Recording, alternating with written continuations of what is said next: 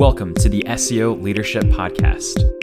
The SEO Leadership Podcast is a show that features some of the highest performers in the SEO industry and beyond.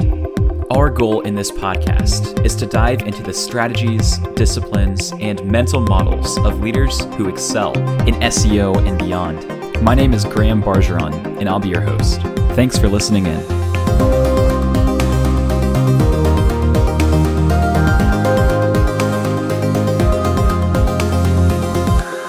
I'm excited to be joined today by Steve Valenza.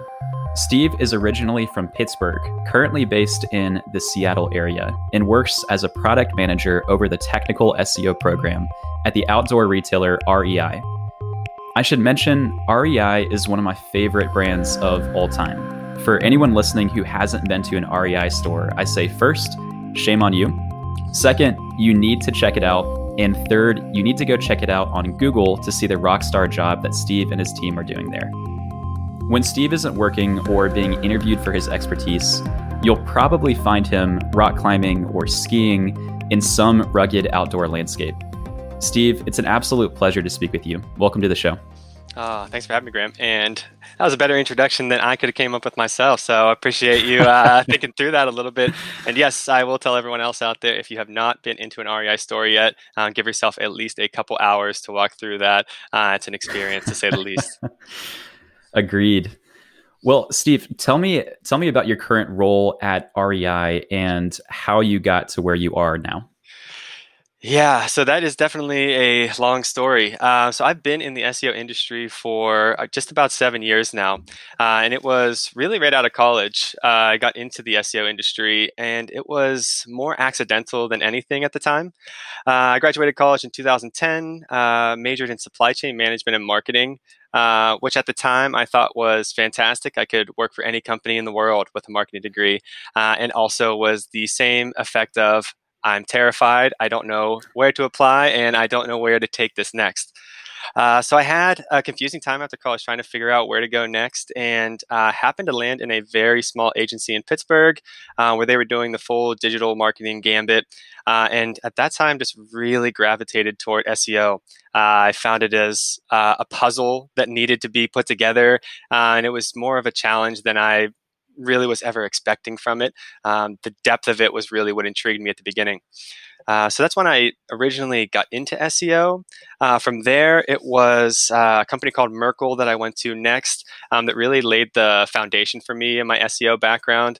That was where the training really took place, and a lot of good mentorship at the time took place for me. And that's where my SEO knowledge, my want to go a little deeper into the topic really grew.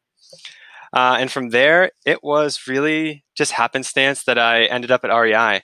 I've always been passionate with my outdoor activities. I've always loved what the calmness that it brought me, and the calmness that it still brings me today of just being outdoors and recreating the outdoors.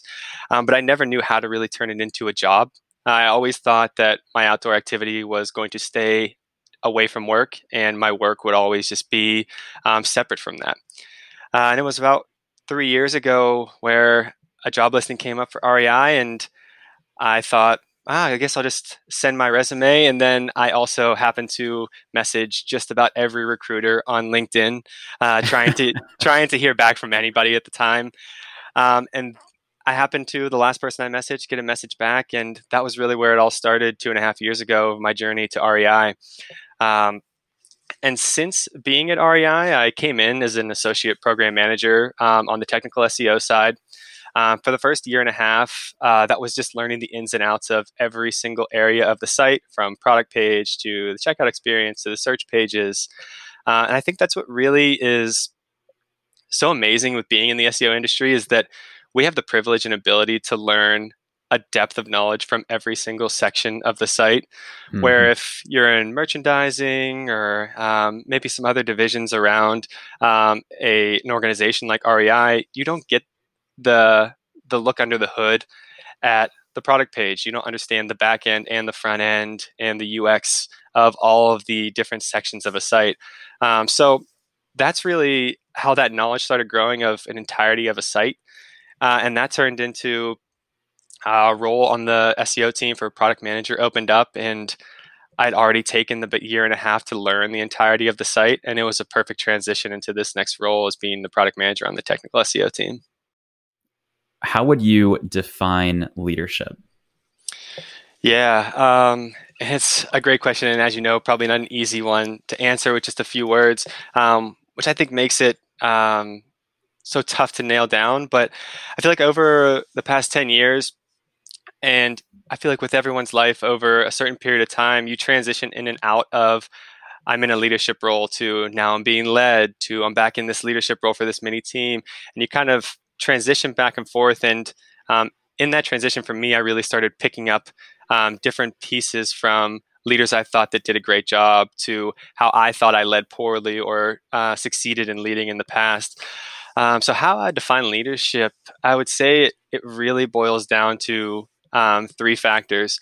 We can talk about the building an objective statement or having a mission for your team. And these are incremental values to leadership. But the three that really stick out to me most is a great leader is fluid in every aspect. What I mean by that is on a team like the team that I manage now, I have 8 people that report up to me right now on my product team. And every single one of them works different, has had a different upbringing, has had a different life before REI, outside REI. And that's really up to the leader to say, this isn't, I can't treat this team as just one team. I need to also treat them as individuals. So I really think it boils down to a deep empathy for the people that you work with on your team, which kind of rolls over into this extreme trust factor that you build with your team when you treat them as individuals and you understand why and how they work the way they do. So I think that's the first thing that really comes to my mind is have a deep empathy and really be fluid with how you treat your team and how you approach your team. The second would be, and this is, I like to think an easy one, but I see this as, I guess, a bad leadership example at times is you don't have to be, and I don't think leaders should be the smartest person in the room.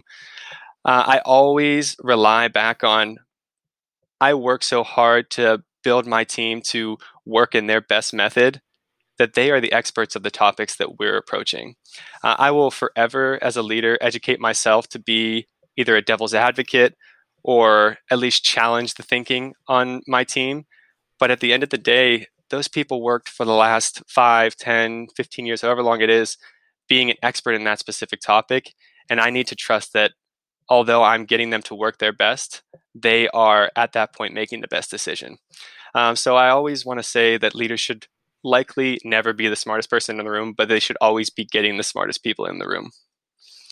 And the last thing would be, and this is, I think, the biggest one for me, and this is where I really separate bad leaders to good leaders to great leaders, is accepting and projecting your failures and your shortcomings to your peers, to your organization, and to your team. I think it's impossible to be a good leader that just sits back and only talks about successes. And I think it's impossible to be a great leader when you just talk about your failures. But I really think the great leaders are the ones that talk about their failures and also have that next step, the how I'm going to fix this or the why this happened and what's going to come next. So great leaders always exemplify, these are my failures, this is why it happened, and this is where we're going next to correct that. I'm curious to know what drives you specifically as a leader. I can see in the way that you talk about empathy, about challenging thinking, about being transparent with talking about your failures. I can see glimpses of what drives you at the core, but I would love to just ask you directly, what drives you at the very deepest level as a leader? Yeah, for as long as I can remember, even when I used to play sports as a kid into high school, I forever wanted to bring out the best in the people around me. I always worked as hard as I possibly could to get to the point where I could bring out the best in other people. I think for me, it is incredibly fulfilling to get to the end of a project and look around the room and know that everyone was equally in on that mission, was equally part of the passion that I brought to work as well. So it's really just, it's seeing the people around me succeed in the way I know they can. And then also seeing the way we all succeed as a team together. So it really just boils down to the people around me are what drive me the most. It's how can I get the most out of them? And that just makes me deeply, deeply happy to see them show their best. I love what you're talking about here about ensuring that you are able to get the most out of the people around you, and that being one of the things that drives you, one of the qualities of effective leadership. Have you found anything that has really helped you communicate the value that somebody can bring, that kind of potential value that that person has, and encourage them to actually pursue that potential as well? Yeah, that's a great question. Two things come to mind there. One, it definitely falls on the person in that leadership position to set the team up for success, set these individuals up for success in a sense of you do need that objective that you're all going for. You do need to show that true passion that you have for the goal that you're trying to achieve. But when it comes down to that individual person, I am definitely not an easy leader at times to work with because I challenge the people on my team aggressively at times. There are specific instances where we could get to a solution and it is the easy solution, and that's the one we could take. But we always, on the teams that I've been able to lead, we always ask the why and what happens next after that. So it's kind of that second level thinking of, okay, you have the solution that fixes the right now, but what happens 3 months from now with that solution that you're putting in place? So it's questions like that that keep driving a little bit deeper of not only a solution that you're getting to, but it just makes that person on your team think past what they've already thought through, think a little bit outside the box that they were already thinking. And then it really leaves it up to them. And I always leave it up to my team to be the creative aspect of that second stage. I challenge them with a question, and then I leave it up to them to find that next solution. And that is like that continuous motion of bettering themselves and in general bettering the team at that point as well. I love it. That's really good stuff. I would like to shift from there into more of a discussion on learning and how you continue learning and growing as a leader. And I thought it might be helpful if we first start with understanding what books you have read in the past that have been influential for you, or maybe even books that you commonly recommend to other people, whether it's in your specific field of SEO and product management at large or in business in general. Have there been any books that have really stood out for you? Yeah, there's been a few books along the way that have stood out for me. One is Get Shit Done is a great book if you have a chance to read it. It's an easy read, and it's that book that kind of centers you back to simpler thinking. At times, I can even overburden myself with overthinking or over planning, over processing, and that book has a subtle way of telling you to just basically take it easy and understand the method that it really takes to get to a proper solution. So Get Shit Done has been a great one for me. This is product management. I know it's definitely product management focused, so it's not exactly on the leadership front, but the This is Product Management podcast, it brings in an array of incredible people, and their experience in general can shape the way you think and the way you approach problems, even if you're not in product management. But for me, the real unlock in my past has been mentorship. I've definitely read books and I've listened to podcasts, and you can take as much from them as you can. But with mentoring, it is that two-way feedback that I've always found that's been incredible for me. So to where not only can I listen to what that person's saying, but I can then ask follow-up questions to it, and I can get a deeper understanding from a mentor. So books for me have always been such a one-way avenue of understanding information, but mentors for me have exponentially helped me grow and understand problems and why they're actually happening. Do you have any strategies or conversation starters, perhaps, that have allowed you to reach out to a potential mentor and ask them to mentor you? What have you found that has been effective to start that type of mentorship relationship? Yeah, I hate to say how simple the answer is, but I think a lot of the times it is just reaching out. There was a long time before I really found the benefit of mentorship earlier in my career where I was kind of just afraid because I didn't think I was at the level or ready to take on a mentor of whatever caliber it was. Um, but I've come to find out the more people I message, the more people I ask to maybe not even be a full mentor, but just give me advice along the way. There's a lot of people willing to help out there, and that's the part that I was missing on at the beginning, where I would send one or two kind of skittish messages off to see if I could get some advice back or maybe start a connection there. But I freely ask now if someone is able to mentor me that I really find valuable. And what I mean by find valuable is I try to always understand where I'm going in that time frame of 6 months, 3 years, 5 years, and just kind of keep a level set on an understanding of where I want to be. And then I just go find people that are already there. Where's that Mm. person that's a year out from me right now? Who's that person that's 5 years out from me? Where do I really want to look at myself in 10 years and say, this person exemplifies that exact method of me? Let me reach out to them and just see if they can get me along the way. And sometimes you come to find out that that's not what you want. And that's also a great thing about mentorship. Looking at it in that lens, I can talk to someone who I think that's me in 10 years. And we talk for an hour, 2 hours. And then I say, maybe that isn't the direction I wanted, which is just as good as learning that it is. So, So I would be remiss if I didn't ask you about your passions outside of work and how they connect back to your leadership styles. So specifically, I would love to understand how your love for outdoor recreation activities, whether it's skiing or rock climbing, have shaped you as a leader, and maybe any crossover that you found in the disciplines required to do rock climbing well, and how those disciplines transfer back to your leadership styles and your work.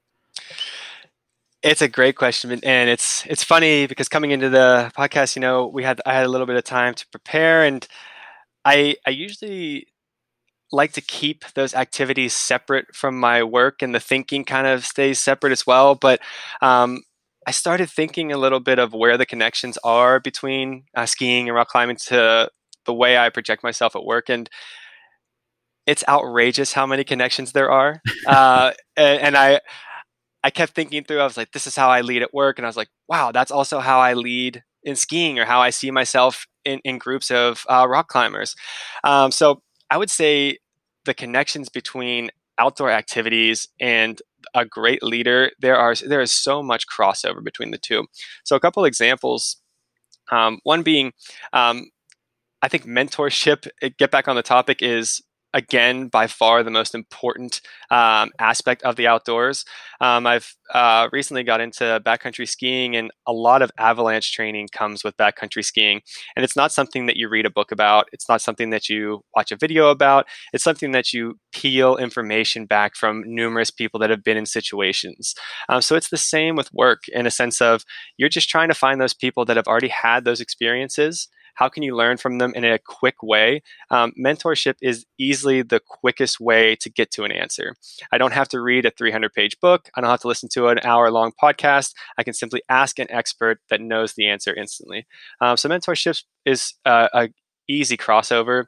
Another one with climbing is redundancy.